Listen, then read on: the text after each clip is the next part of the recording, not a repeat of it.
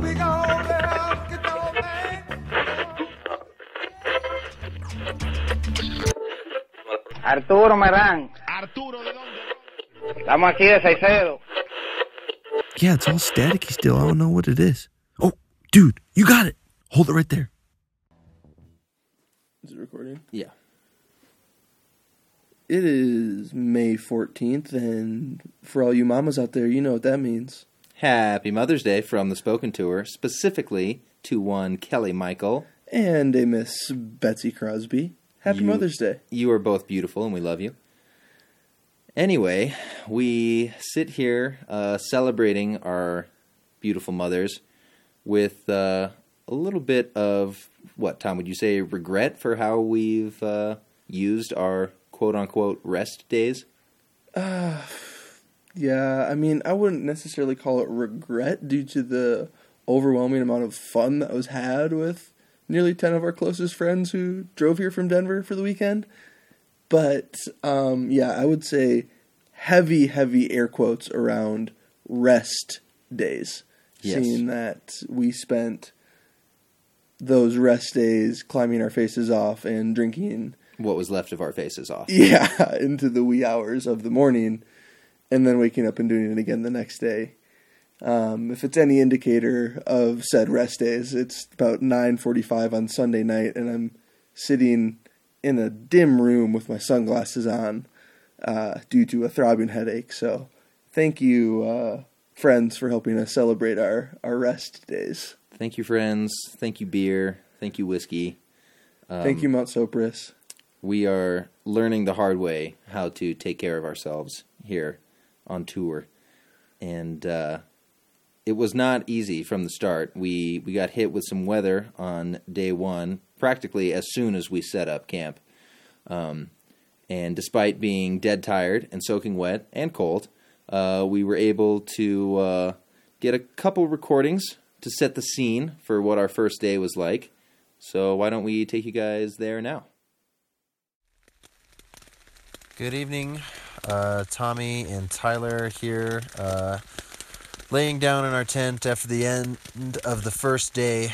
We are currently at the Barber Fork Trailhead, over a quarter mile from the trailhead as required by the U.S. National Forest Service, and we kind of got our butts kicked today, pretty tired, and it's raining, and everything's going to be wet when we wake up in the morning.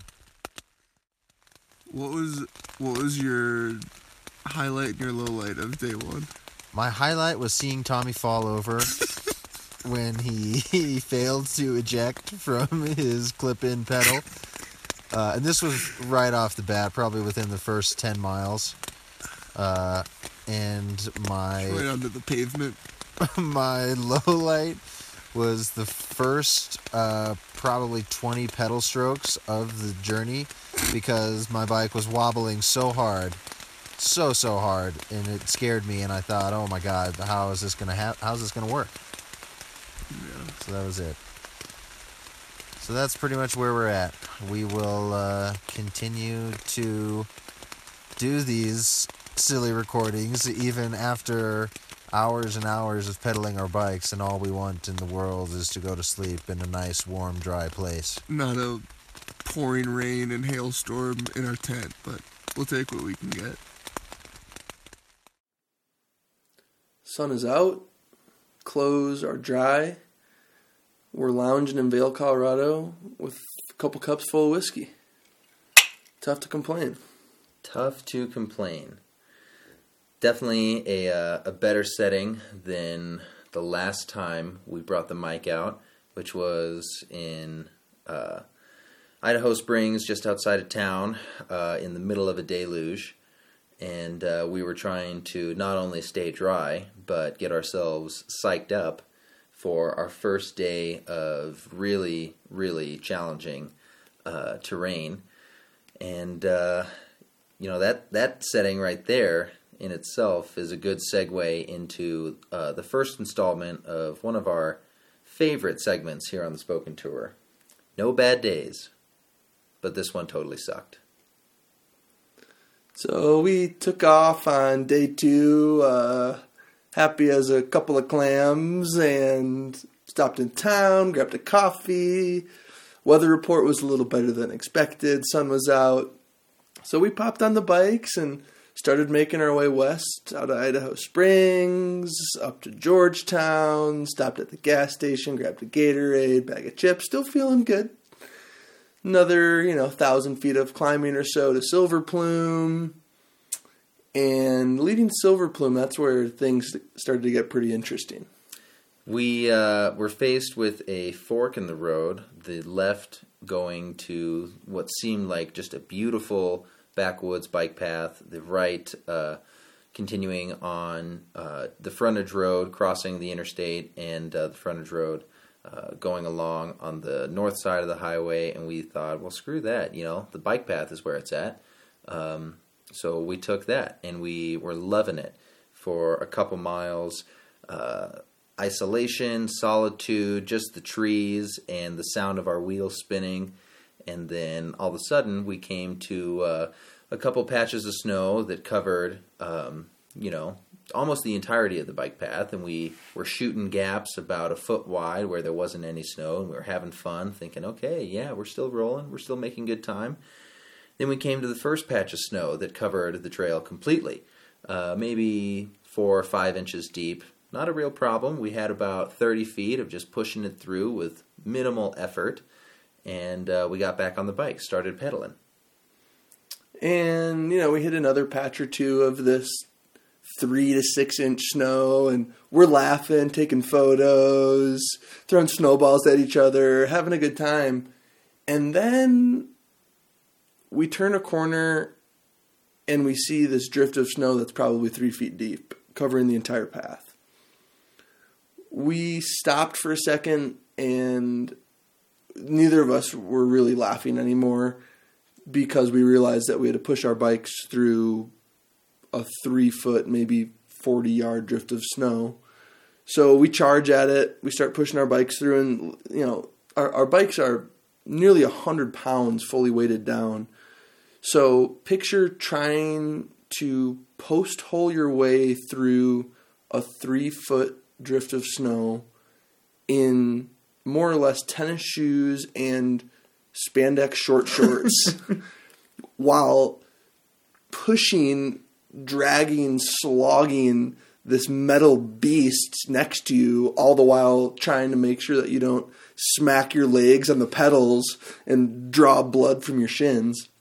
So we make it through this first drift, and sure enough, there's another deceiving clear patch of trail, and we hop on the bikes for a second, turn the next corner, and sure again, nothing but a white, snowy path in front of us. So this kind of became the norm for the next 2 miles. The trail stopped popping up, and we only had kind of the natural drop-off of the side of the trail to judge where we were going. And at this point in the day, the hardest riding was still in front of us. We had Levelland Pass, which is about 2,500 vertical feet in about 4 miles. And so Ty and I had really kind of strategically been pacing ourselves for Levelland, and this snow catastrophe just kind of threw that plan to the wayside. The riding the pass was by far the most difficult stretch of the route that day, but the amount of energy required to get through these snow patches was far and away more difficult than riding our bikes uphill, because you're literally having to psych yourself up, charge every muscle in your body, your legs, your arms to lift the bike, your back to lunge it forward, just to make maybe 2.5 feet of progress through the snow. And so after doing that for 2 hours, we were just toast. We were totally bushed. And we found a little side cut in the trail. We decided that anything would be better than what we were going through. So we took the side cut that meandered about almost a half a mile through the woods. Luckily, the snow cover was a lot thinner, and we were able to more or less walk without post holing or without any slogging. We got to the Herman Gulch exit of I-70, got to the underpass, started weighing our options, and realized that even despite the oncoming snow thunder, we had to ride on the shoulder of I-70 to get to the Loveland Basin exit, where we could maybe go inside at the ski area, recover a little bit, see what our options were, see how we were going to get over the pass.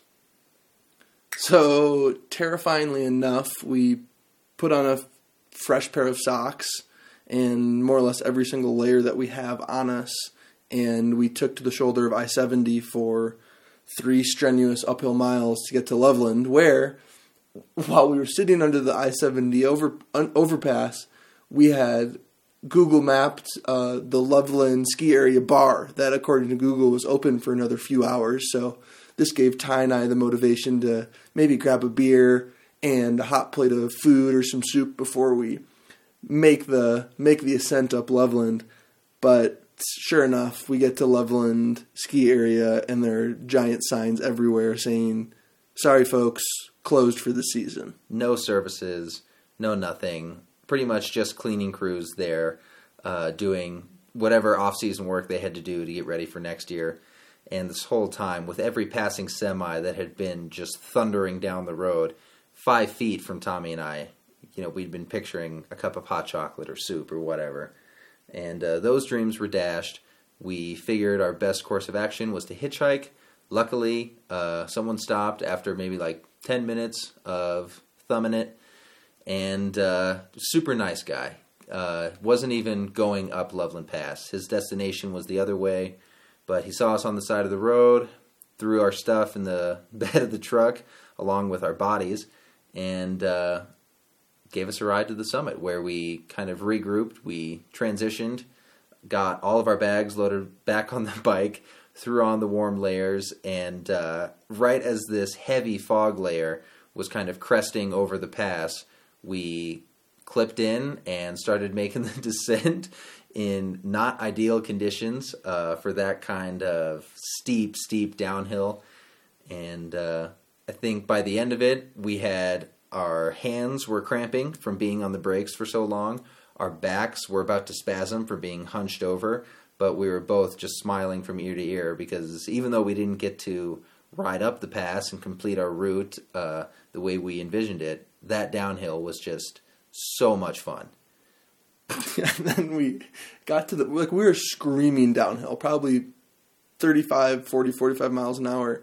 And I look over when we get to the very bottom, and I had these nerdy clear construction glasses on, and I look over, and Ty had been doing the whole thing bare-eyed, and his eyes are as red as the devil's back. Just total psychopath move going down Loveland with no no glasses on. Oh, but yeah, that's the little things. So that pretty much covers our no bad days, but this one totally sucked. And it totally sucked, but it had a silver lining, and hopefully all of our bad days will have a silver lining. Only time will tell. Except for the ones that definitely for sure won't. Oh, yeah, those ones that just all out suck. Yeah. So that was Tuesday. We had a pretty uneventful day of riding on Wednesday. And today we were once again excited to kind of redeem ourselves going up and over Vale Pass with another magnificent bike path from Copper to Vale. But we, about 2 miles into the trail, saw more enormous snowdrifts. And this time we stopped immediately. We started looking around, trying to judge the scene, size up what the probabilities were that we were going to run into the same kind of situation that we did on the path to Loveland. And I think both of us were a little bit jaded from that experience. Just, we wanted anything in the world to avoid what we got ourselves into before. So we turned around. Wait. Let us not forget the fact that as we turned the corner to our first 4-foot snowdrift, we run into a bobcat. Not a feline bobcat, but a construction site bobcat who is clearing the path with full bed upon full bed of snow. So, Buckets overflowing with snow. Let us not forget that. And luckily, the guy was able to provide us with a little bit of info, letting us know that there were multiple bobcat crews along Vail Pass that day clearing snow. So, as it goes, I think we may have been literally one day too early to ride Vail Pass. Which was another major shot to our self-confidence. We're skipping the second consecutive mountain pass. Within our first 4 days of riding. Our first 4 days of riding. Starting to question just what the hell we were thinking, planning this thing, riding through the Rockies in May.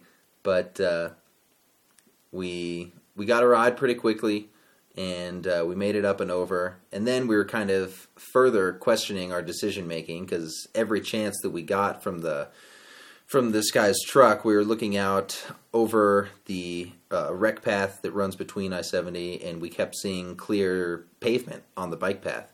And so we're thinking, God, we quit too soon. We should have gone for it. We're kind of weaseling out. We're not riding. We're not trying as hard as we could have. And so, yeah, we were just feeling shitty. Yeah, that was... Neither of us wanted to turn around, but I think we both knew exactly what was going to be in store for us. Just a long, arduous, wet crapshoot of a day, similar to what we had on the second day leading up to Loveland Pass.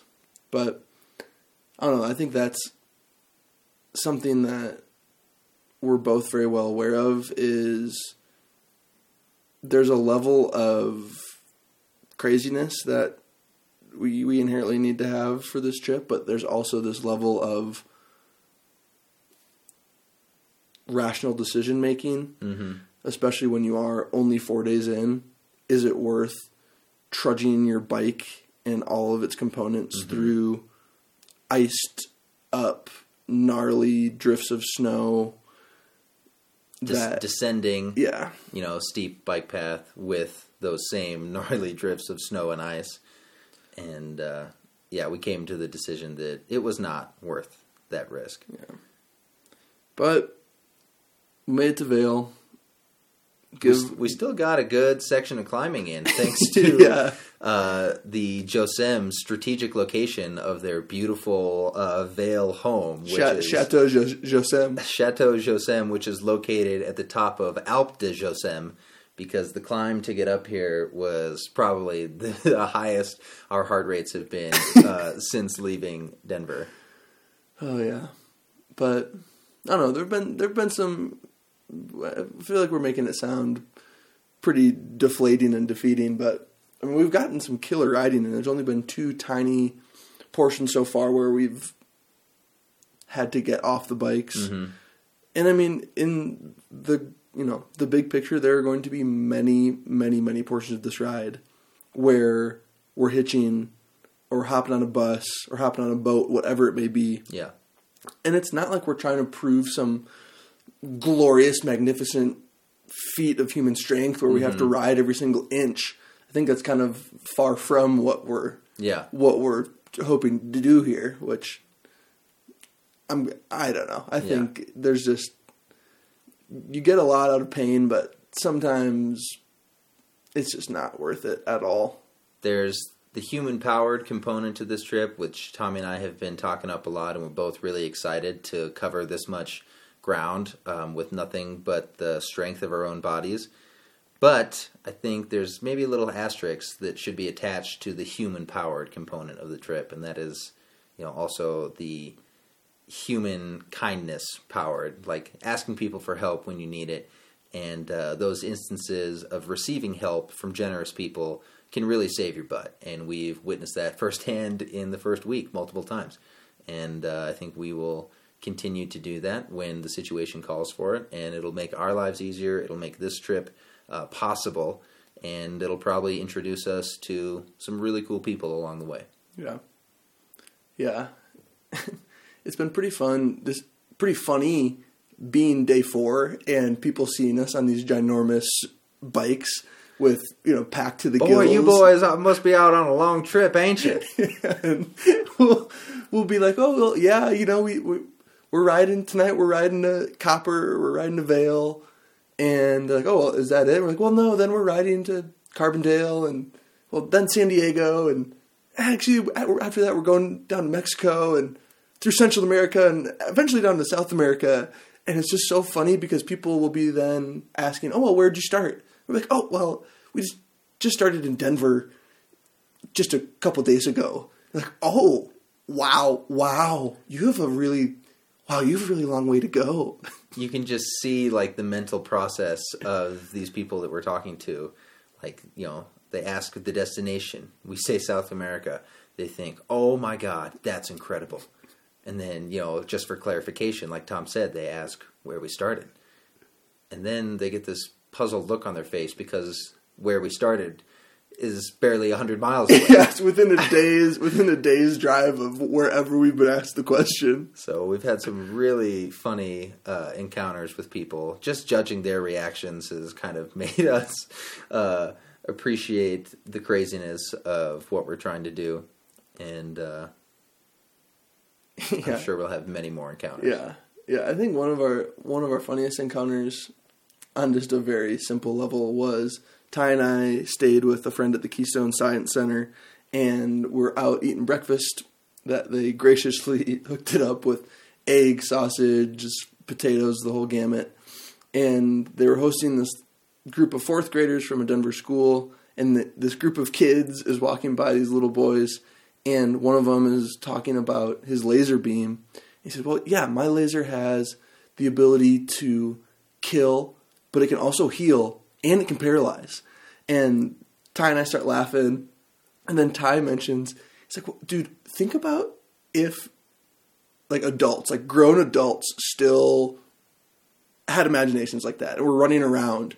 He's like, picture at your job at the Vita if on someone's coffee break they were running around pretending to shoot laser beams at each other.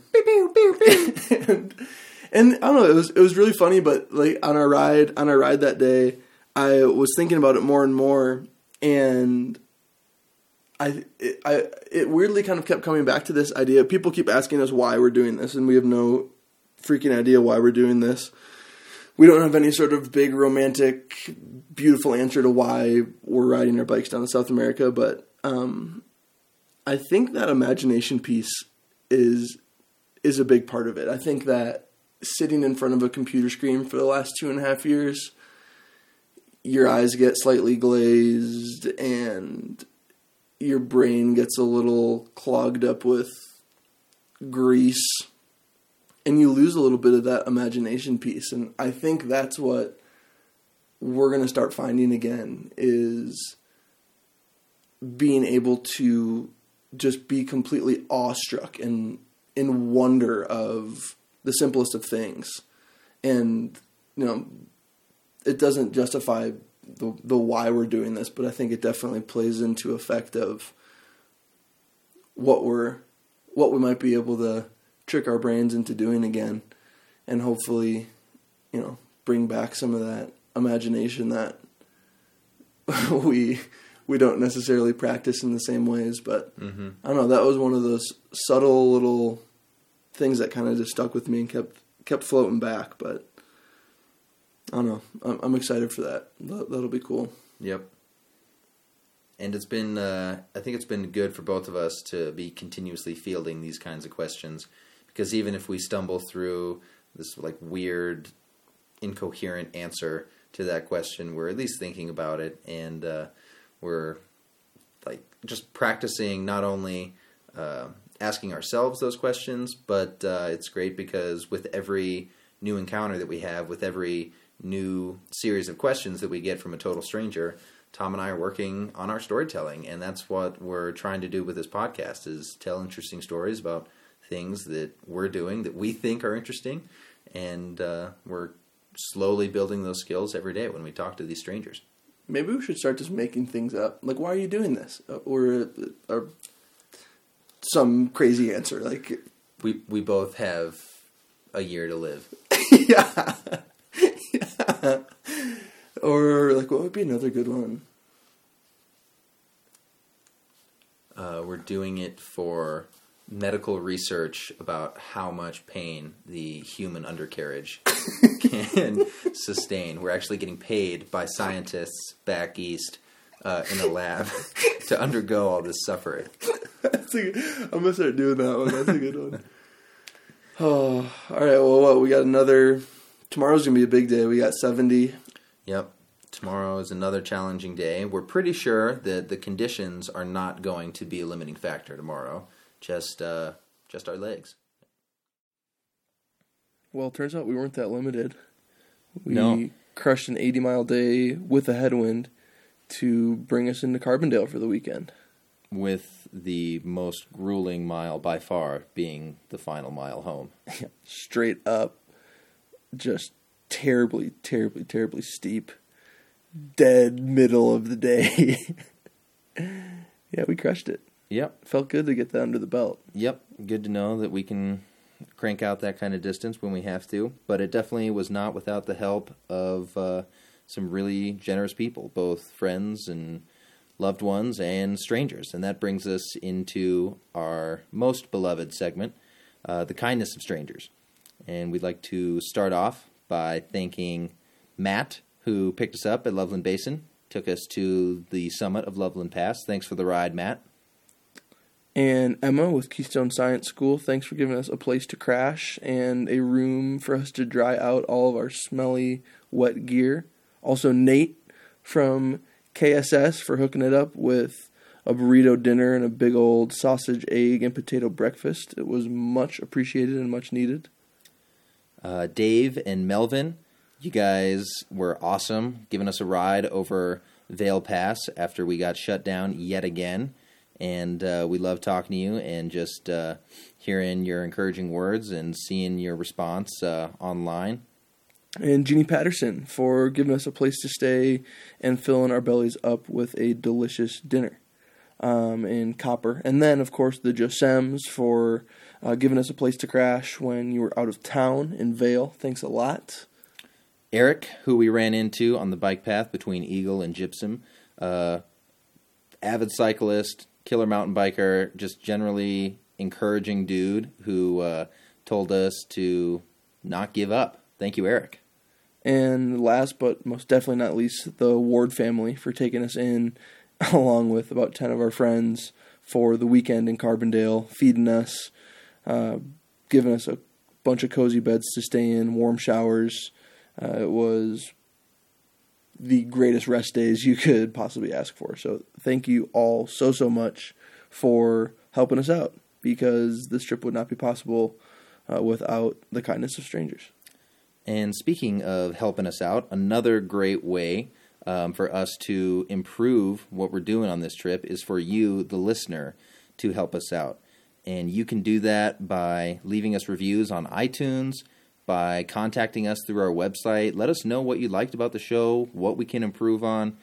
If you can't tell by what we've produced already, we are total amateurs, and we want to make this show as high quality as possible. And we would love your feedback to make that happen.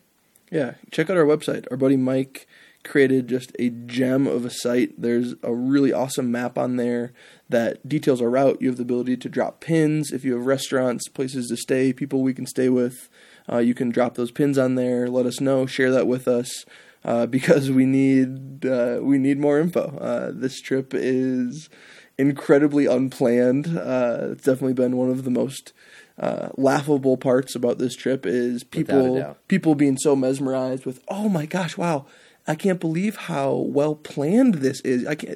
I never would be able to plan anything of this nature when just hour ago Tyler and I were sitting in front of a computer trying to figure out where in the hell we're going to be riding our bikes the next week, let alone the next day. So we need all the help we can get, and best recommendations come from folks who intimately know the places we're maybe or maybe not riding through. So help us out. We'd love to have you be part of this trip. We look forward to hearing those responses from you guys, and we hope that you look forward to the next episode, which should be within about 2 weeks. We're going to try and keep that routine going. Yeah, so until then, folks. In the meantime, we'll be pedaling down to Telluride. Hopefully make it there by the end of this week. And then after that, we'll be crossing our first border, just this Colorado-Utah border, and keeping our way west towards the Pacific. So we'll be snaking our way through Utah and probably giving an update from the middle of freaking nowhere in the desert. So things should be getting interesting as we are now will no longer have Colorado home field advantage, which has been quite nice as we've been pedaling through places that we've already been to and have people to stay with and whatnot. So it's only going to get more interesting from here.